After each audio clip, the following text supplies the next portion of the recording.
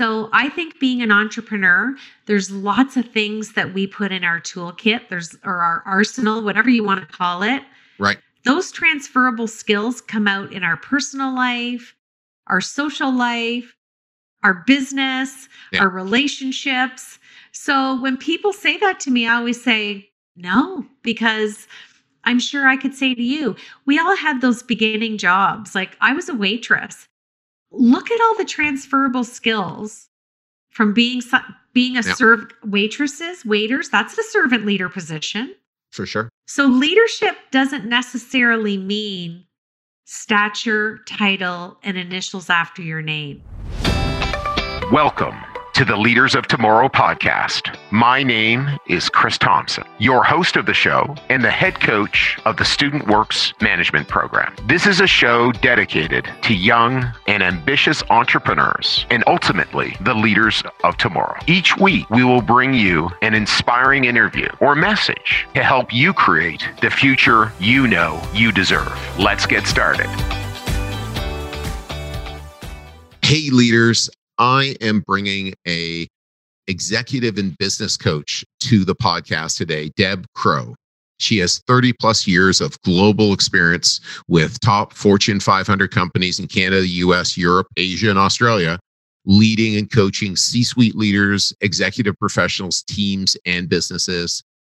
We focused a lot in our conversation today around heart-centered leadership and talked about failing forward, talked about how we view our success. And I know you're going to really love the conversation that we had. A really, really powerful leader and coach.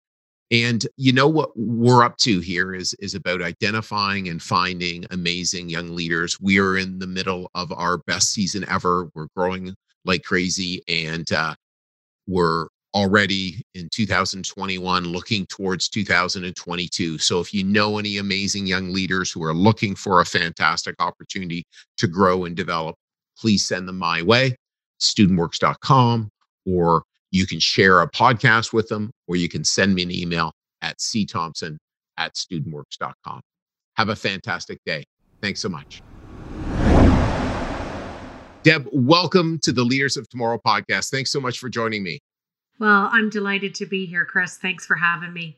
Well, fantastic. So one of the places we always love to start is, people want to be, doing what you're doing, or a number of our leaders. Wow, I'm coaching CEOs. I'm making a real impact in the world. So thinking back, university or pre-university, what were you doing? What were you like before, around that point? Well, it's such an interesting question, and it might really resonate with some of your listeners.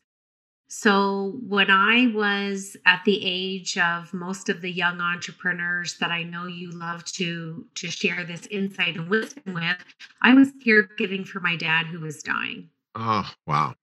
And I had to drop out of school. Oh. And it was a really tough time. But if I look back now, turning the young age of 55 this year, I grew up really quick. But when I reflect back on 30 years ago, you really don't realize how young you are. I know 20 is a young adult, but there's so much of our life ahead of us. And I feel it's more formidable than the adolescent or the teen years, because you're kind of getting seeded. You're kind of getting anchored. So I had to drop out of school, look after my dad, and unfortunately he died in 1987, and I was really at a loss. So I had to go to work. I couldn't finish school and went to work, self-taught myself a lot of things, and 3 years later I started my company, and will be 31 years at the end of May. Well, fantastic. And those are tough choices. Right. Those are tough choices. And it's life's not fair. It's really not fair to have a young person have to deal with that. And I imagine that there was no one else to deal with that. Right. And that's what families do. Right. It is. But I'll tell you, it was the onset to the depths of grit and resilience, but more important, what a way to learn tenacity, because you have no choice when it's a human being. Yeah. So when you learn tenacity, and it's like, it is so locked in as part of a regular thought cognitive process for you. It's kind of like anything else that we do in our life. And I'm being facetious here. It's like breathing. Like, it's non-negotiable. You have no choice. Yeah. Yeah. It was me. If I was going to live and eat and pay my rent and my car payment, Yeah.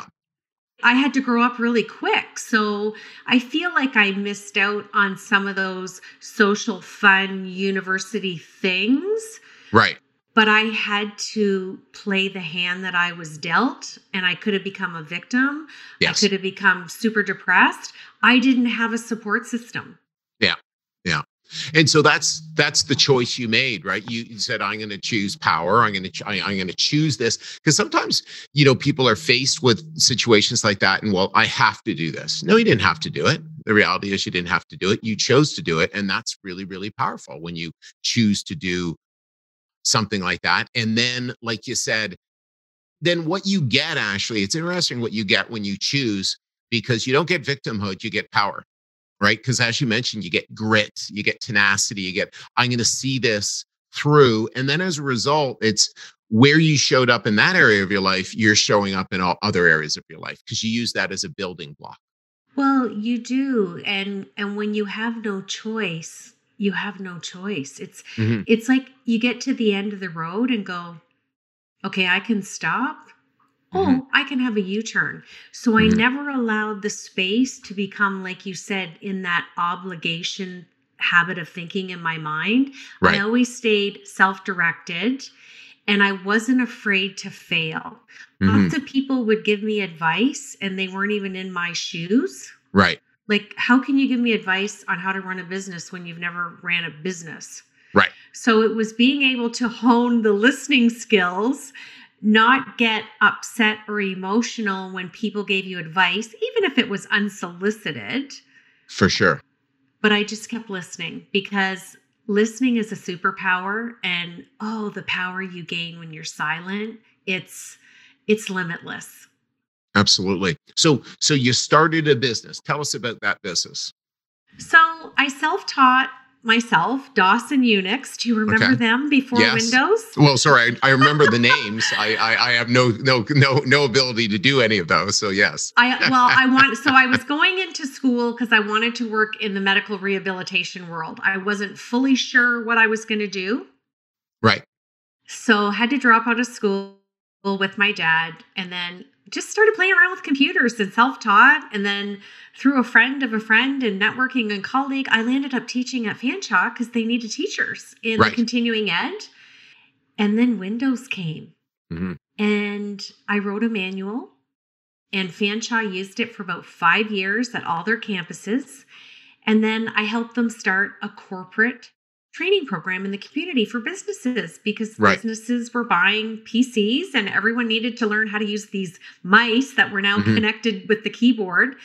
And then I realized it was an opportunity to get my foot inside the med rehab world, because speech language pathologists and occupational therapists had all these augmentative and communication devices for people with all sorts of different disabilities.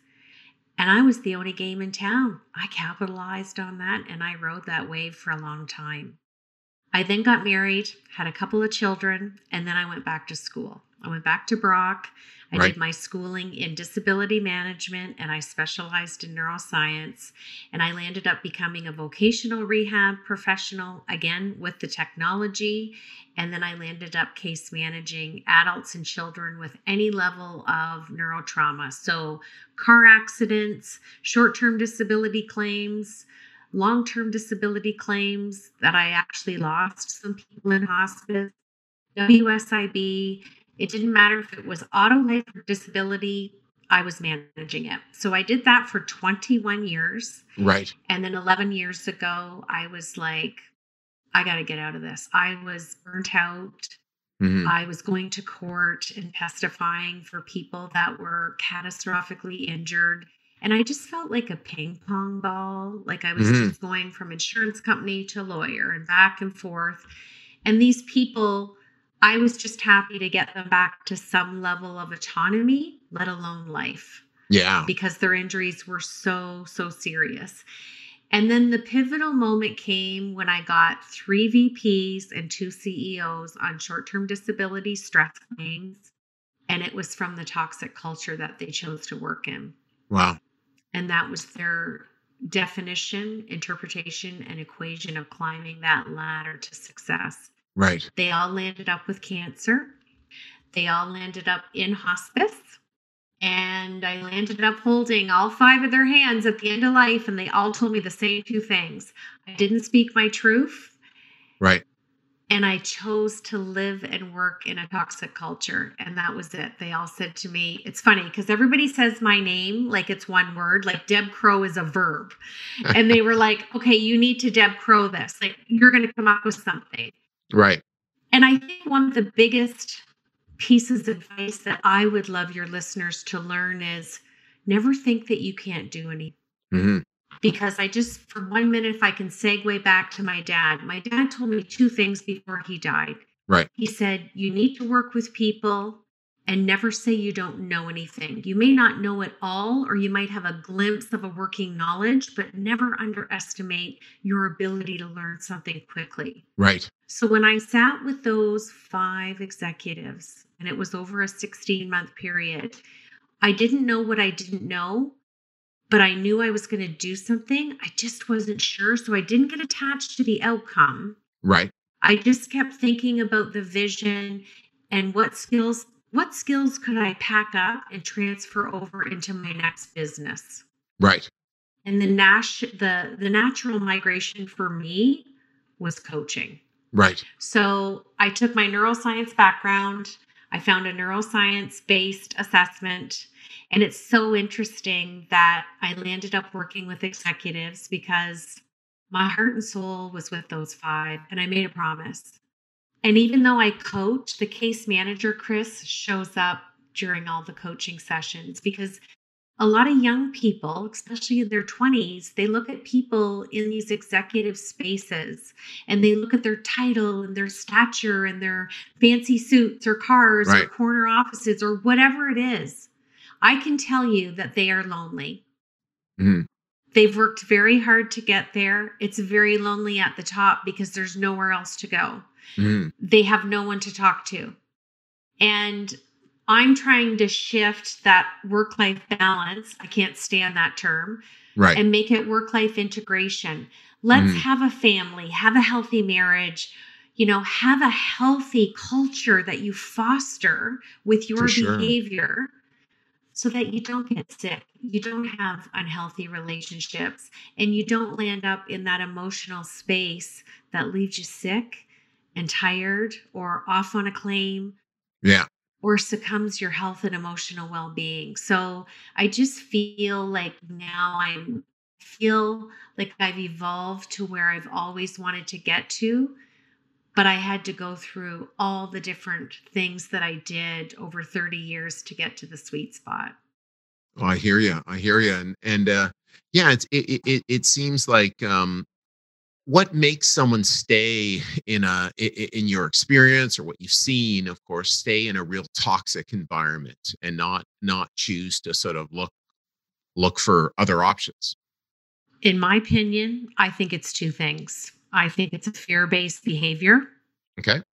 And I think the secondary thing is self-belief.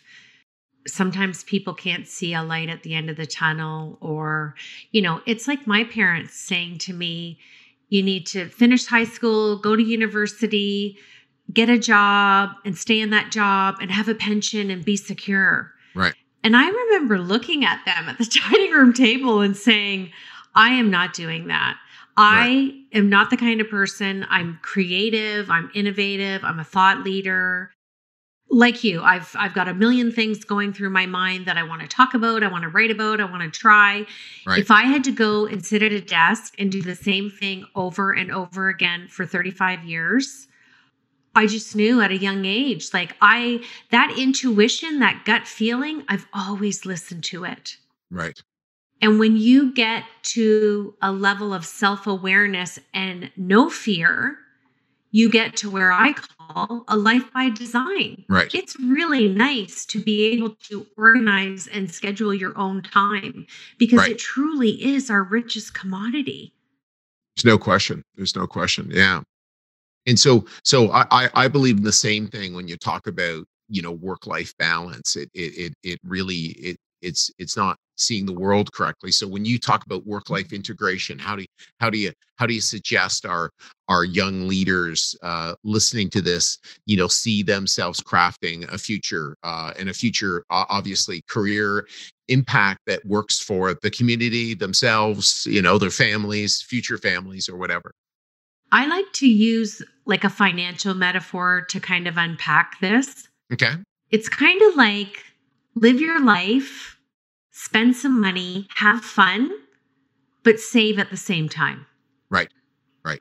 So you don't book yourself to the point of emotional and physical fatigue and exhaustion. Right. Doing more doesn't mean becoming more. When we take time to be really self-directed and think about what we want to do, what we get to do, what we choose to do, and we stay in our wheelhouse of inner genius, Hmm. it truly will leave you limitless. And it also allows you to enter into a space of leadership that I love to talk about, which is heart-centered leadership. Right. Because when you lead with your heart and you demonstrate those type of qualities, there is nothing that will stand in your way because you're so laser focused. You're putting people first, but not at the detriment of yourself. Right. Absolutely. Absolutely. And so I know you've talked about, like, what's your biggest success as a business owner? My biggest success as a business owner, I think, is creating a life by design. Hmm. I'm there for my kids when they need me. Been married to the same guy for over 30 years. I never let my work succumb my life or define my being. Right. So I really feel that work-life integration, that life by design equation, it's not spoken word for me. It's not written word. Every day I live the same purpose over and over again, but it's scheduled to the point of fulfillment and enjoyment. And that makes me feel successful. I feel successful when I lie my head down at night and know that I gave the world the best version of Deb Crow today, and tomorrow's going to be a little bit more.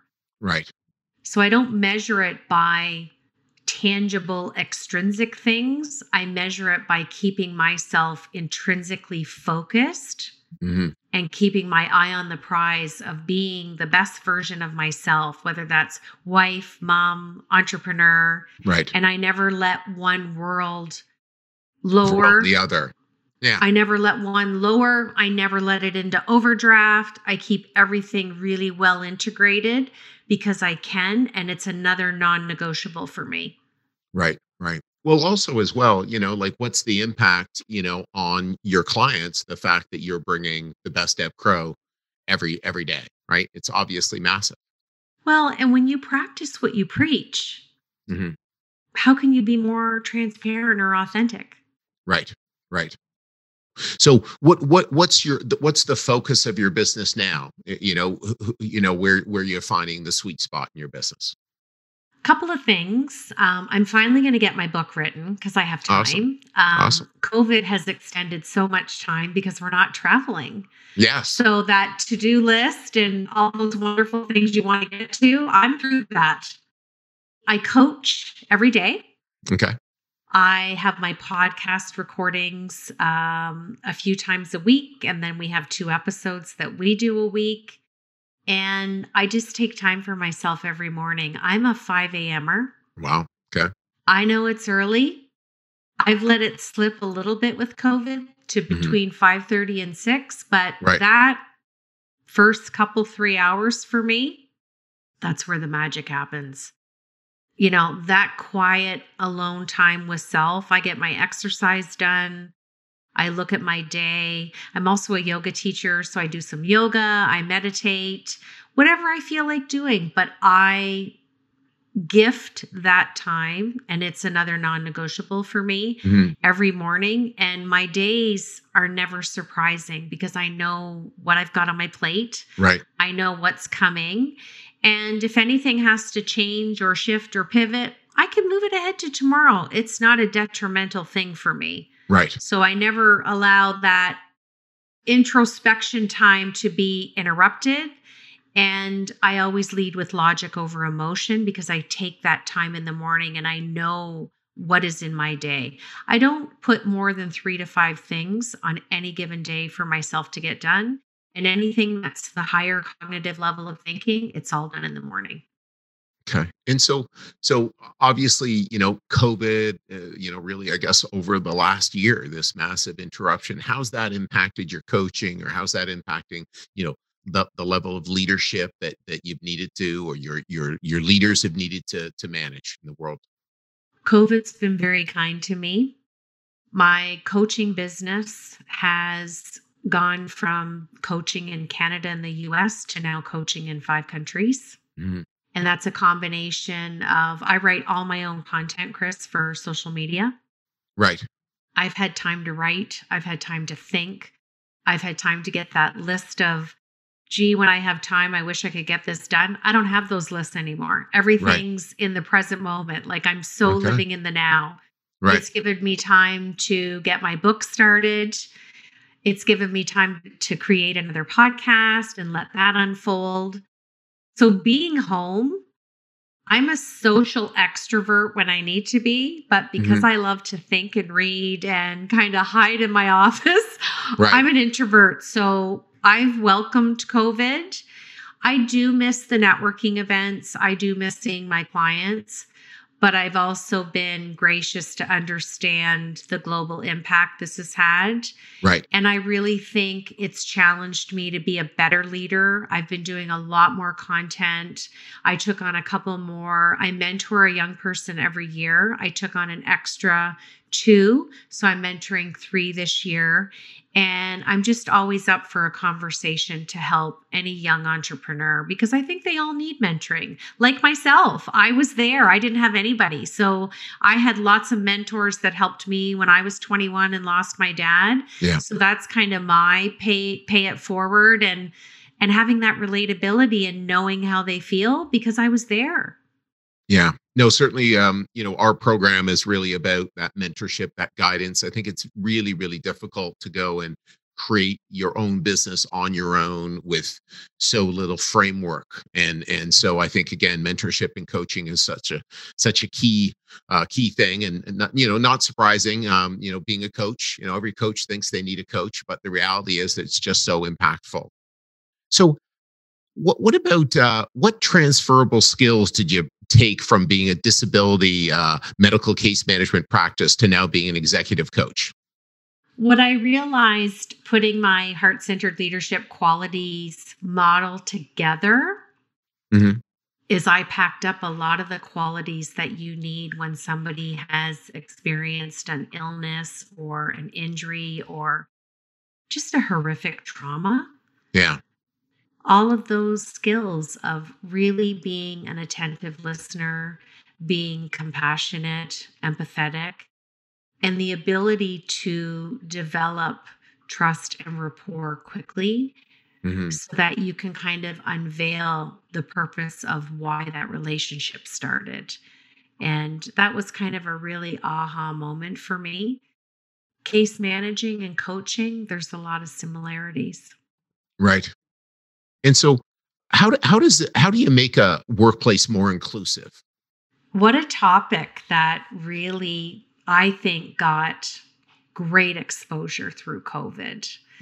And I mean, I get the privilege and the honor of working with so many different companies and people from different backgrounds, ethnicities, religion. And you almost land up being gifted as the coach and education to get that sneak peek into their world. Right. But you know what? It's not a magic potion. There's no secret sauce. It's heart-centered leadership. It's listening. It's asking questions, but it's being vulnerable. If you don't know something about someone's culture or ethnicity, don't try and be that leader. Do some research, but more important, just have a conversation and be willing and open to learn. One of my companies started, they called it a solve box. Instead of creating a problem box, I said, why don't we reframe it to be positive? Instead of saying, here's our problem, what are you going to do about it? How about I've witnessed this or I've observed this, and here's my solution that I think would solve it. And it's just unpacked beautifully, because what are we doing? We're welcoming and opening space for conversation without judgment. So nobody knows who put the note in the solve box. Absolutely. But you're putting forth a great conversation. So, and allowing people to, what I like to call, fail forward. We all make mistakes. We all say the wrong things. We've all put our foot in our mouth at some point in our lives. The workplace doesn't make it any different. And it's even harder now because people are getting hired. They've never been in the office. They've never even met their coworkers physically. It's really a challenging time. So these scenarios are happening because of the COVID onboarding of new people. And just be yourself. Nobody's going to judge you. And if you say something that's offensive, isn't that an opportunity to learn? Absolutely. And so what's your experience and perspective for heart-centered leadership? Is there any difference at the executive and the C-suite level? So a lot of senior executives or C-suite leaders were trained that heart-centered leadership or heart-centered leadership qualities, or the word love, shouldn't be in the same sentence as leader or leadership. At the end of the day, if a leader can own their character flaws and model something like self-care, these are the two big ones we talk about. When a leader models that, those are two of many heart-centered leadership qualities. That's fostering a healthy culture. When we talk about shouldn't and it shouldn't be and that type of dialogue, I always encourage them to take off the armor that they learned academically that's sitting on their chest, and lower their wall of resistance to have a beautiful experience and conversation with their executive team. Because when they model that, then their executive team sees space and allowance to do the same. So it's not new. I think COVID's given these executives and C-suites time to breathe, time to exhale, time to pause, and time to really look at everything with the bandwidth emotionally and time-wise to kind of self-audit, not only themselves, but how do they do things? You know, what is the vision now? COVID has kind of shifted things, but it's lent time and effort and opportunity to have really great conversation. And it's been fun to shift and work with a lot of different teams and C-suites, because we don't have to lead with that heavy armor. We don't have to lead with a heavy hand. The millennials are shifting that. They don't want managers anymore. They want leaders. Yeah. And that's been in process really for decades. And of course, now it's just greater and greater. More and more people are like, no, that's just not how, again, it's you should use, I believe, word around the office should be love and care and trust. And, these things that are going to feel, again, whole. Like, and we should really care about what we're doing. Are we making an impact on the community, et cetera?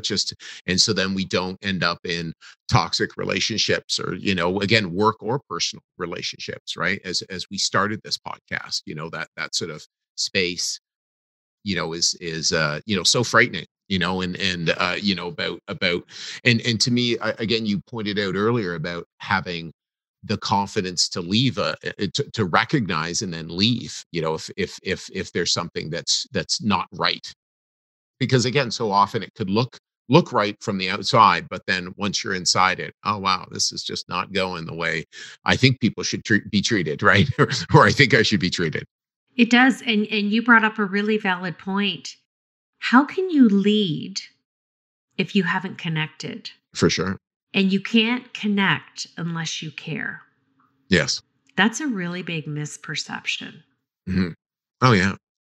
Who wants to follow someone if they don't, that person doesn't care, right? Like that doesn't make sense, right? Like, so there's just a complete disconnect.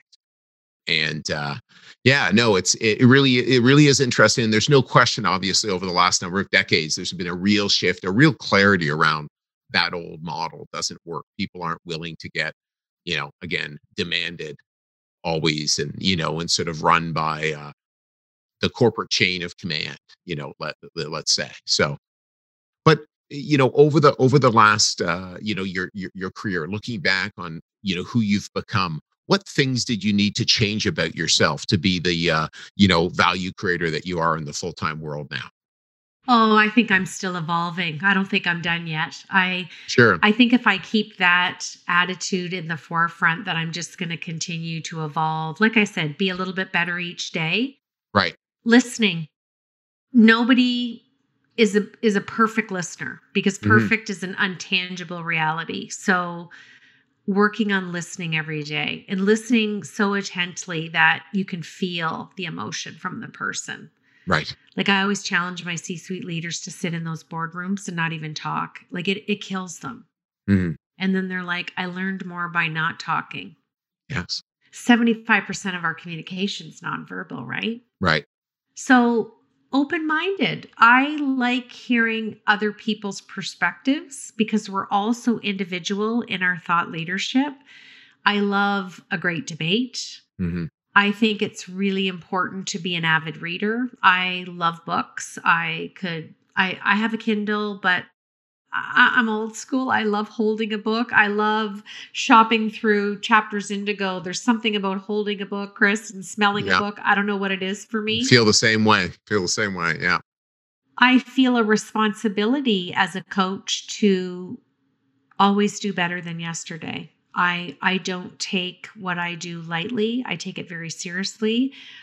I agree with what you said. I still have a coach. I think we continue to evolve when we're coached by someone who's farther down the road than us, that we can continue to be humble, full of humility, and continue to evolve.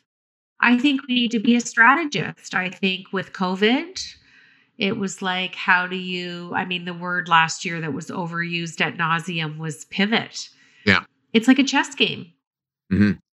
Your business can be like a Monopoly game. You got to move the pieces around. You got to be quick on your feet. Don't be afraid to fail. Fail forward, because at least you tried. And there's lots of things over the years that I've tried that I may not have implemented, but I shelved. And a good example was when I closed my case management practice, I was going to have a women's self-care conference. Right. And I had it all ready. And I shelved it. I thought, this doesn't feel like the right time. Mm-hmm. But in the spring of 2018, again, for whatever reason, leadership term, intuition management, I thought, now's the time. Right. And so interesting, now that I look back 3 years later, had our first conference in Toronto, fall of 2018, because you never do anything in your backyard, because what if you fail, right? It sold out. And then in 2019, I took it across Canada. I was so scared. I was like, what if we book all these venues and places? And I thought, what do you got to lose? I did it. It sold out. Fantastic. And then I brought it back to London, 2019. We doubled it. It sold out. So we were having our big one last October, 2020. Yeah. We were doubling it. We were 75% sold out on the pre-sale. Right. Our vendors were sold out. We had a great lineup of speakers. And I had to pull the plug in April. And so many people were sad. And they're like, but what if we are back in the fall? Right. I've only listened to what I needed to be informed with the news because I like to keep positive mindset. But I pivoted. I'm telling you this story because I shelved it, then I did it, and then COVID came and I turned it into an online course. Awesome. Will I have the conference again? I might. It all depends where we go because as much as we're all itching to get back, there's going to be provisions. There's going to be an intermittent return to whatever life looks like now. Right. And I know people have had hard times with losing jobs and finances, and people aren't going to be running to conferences as a first thing when we come out of this on the other side. So the course is there. It's been fun. I've taken groups of cohorts through it. I've bundled it with my coaching. I've just had some fun with it. Right. But the conference might come again. It's back on the shelf for now, not forever. Right. Well, it's interesting, Deb. One of the things that as you were talking, it just occurs to me that one of the reasons why I think people are talking so much about pivoting is that many businesses don't really move that much at all. They're not that creative. They're not moving forward. They're not like thinking about every day, how can we get better? How can we serve the business better? How can we serve our staff better, our community better, our customers better? And so as a result, when all of a sudden something like this happens, it's like, whoa, holy, something might just, brick wall, or gee, I really have to turn. Where when people are always thinking that, they're always in a growth mindset. It's just like, oh, okay, well, here we need to try this out or try that out. Like there's Zoom training's been super powerful. There's all different types of things, but when you're really in the world, it makes a big difference. When you're really creating. Absolutely, and one of the things that I want to say to your listeners is when people say things to you like, "Is there anything you don't do?" Because I've heard that for my whole entrepreneur life. Right. I had an Irish Nana that used to say to me, "You get one trip around the sun. It's not a dress rehearsal. Right. Try everything you can, even if you suck at it." Right. Sure. So I think being an entrepreneur, there's lots of things that we put in our toolkit, or our arsenal, whatever you want to call it. Right. Those transferable skills come out in our personal life, our social life, our business, our relationships. So when people say that to me, I always say no, because I'm sure I could say to you, we all had those beginning jobs. Like I was a waitress. Look at all the transferable skills from being a waiters. That's the servant leader position. For sure. So leadership doesn't necessarily mean stature, title, and initials after your name. I want, if there's any nugget taken from this podcast today, we're all leaders in our own right. Well, if we act like leaders, if we're, trying to make a contribution, right? So absolutely, but we can be. So what about failures? Any big failures that you look back and what did you take from it? I wouldn't really say failure. I would say I had a really beautiful clinic when I closed my case management practice. Right. And I think if I wasn't so burnt out and stressed and fatigued, I probably would have kept that space. And it would have been nice to have people still come to see me there. But then I flip the coin and think, okay, but look at how much you've traveled. So if I had kept it and I was traveling all the time, why pay rent on something where you're not there. I toy with that, but there's not anything that I can honestly say I feel was a big failure, because I look at failure as a fail forward. I look at it as a stepping stone.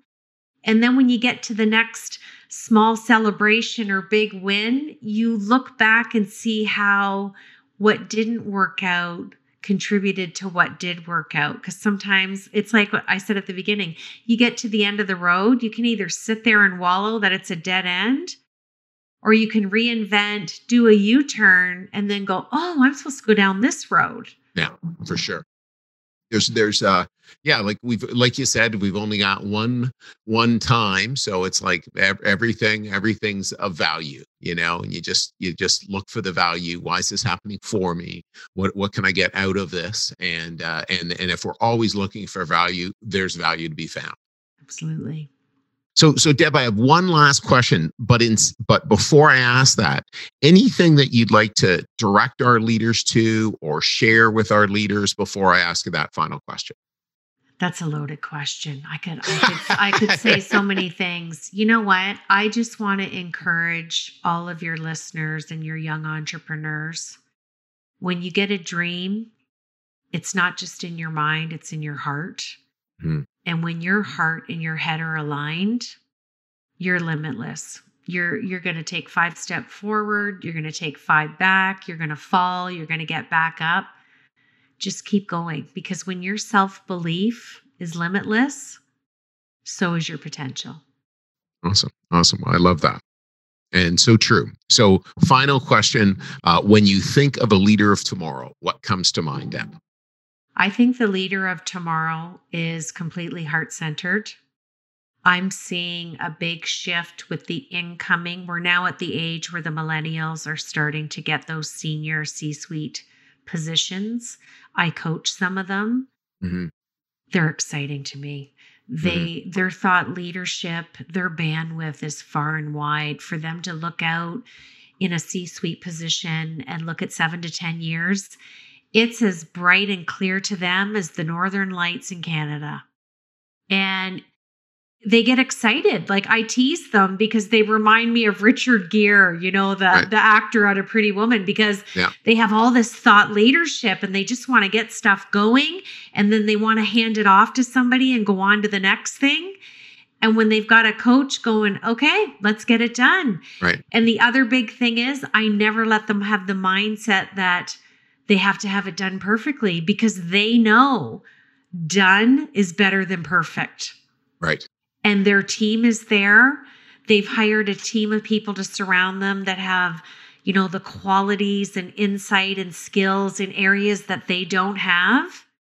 And they sit and listen and they just absorb and really just succumb to the brilliance of their teams. I have a few of them and they just ignite my day, because they come up with what people would say, well, that's crazy. You can't do that. And they're like, Deb, this is what I'm thinking. And this is how we should do it. And I just sit and bask in the glory of this thought leadership, and their heart-centered qualities are wrapped around the astuteness of their innovation. Right. And it just excites me. Well, that's awesome. That's awesome. Well, it's wonderful to for them to have somebody who listens to them in that way, because that's really what life's about. So, well, Deb, just awesome to connect with you this afternoon. Just continued success in your heart-centered leadership and all the things that you're up to, and so great that we got a chance to connect on this podcast. Oh, Chris, it was a pleasure. I'm up for a intellectually thought-provoking conversation anytime. Thanks for having me. That's awesome. You have a fantastic day. Thanks again. Bye-bye. You too. Hey, leaders. I hope you enjoyed this episode. By now, you are aware that we work with ambitious students every single year to not only help them run their first successful business, but to further their development as a leader and give them an unfair advantage in the future over their counterparts.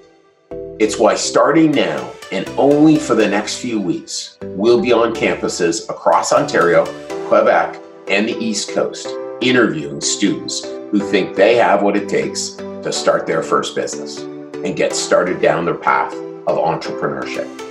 If you think you have what it takes or know someone who might be interested, visit leaderspodcast.ca/apply and start your application process today. Once again, it's leaderspodcast.ca/apply, and I can't wait to see you on the other side.